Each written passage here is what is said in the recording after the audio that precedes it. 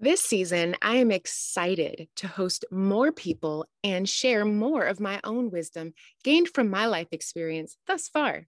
I have seen things that not anyone else has, and I know my perspective is valuable because I am here on purpose. I look forward to hearing more stories myself.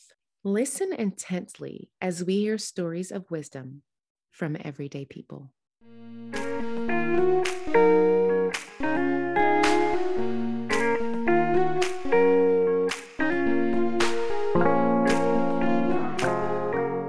Hello, welcome to episode 5, Community.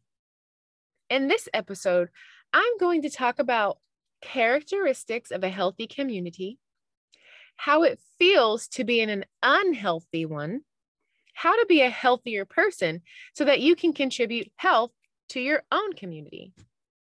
Again, this podcast is based off of the experiences of simply regular people. Some of the episodes from the past have included people who have talked about following your intuition, finding your purpose, love and relationships. Check out season 1 to hear from these guests. I especially enjoyed chatting with these guests because it was as if they were not only sent for my audience, but for me.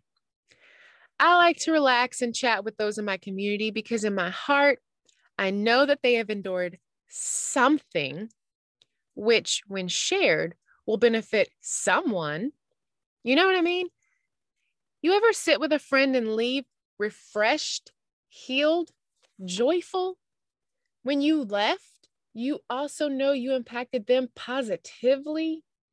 This is what most of my communities have been like.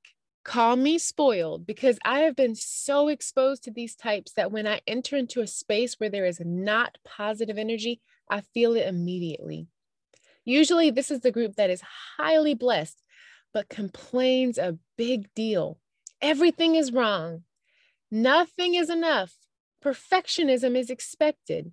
The only way to please anyone is to stop being you, follow this crowd, completely suppress your emotions. You may also feel afraid to share your joys for threat of hostilities. You have to come up with something that's awful just to say, yeah, me too. This is the space I stay out of. I stay out of this space because if I'm blessed, I need to share it. Not everything is wrong. Sometimes what I have is enough. I don't need perfection. I do not want to please an entire group. I like leading. Emotions are to move, not suppress. I am free. Growing up, all of my friends groups were full of free people who laughed, had fun. We shared our sorrows and celebrated our joys. Yes, I am spoiled. As I grew older, I noticed some communities where people were abundantly provided for, but no one was really happy. I guess provision wasn't enough. As I still grow, I know that material provisions do not bring happiness, and many communities lack heart. Sometimes you can be around people who do not feel anything. By that, I mean they simply want their community to follow all the rules, smile, and keep going. How does one do this?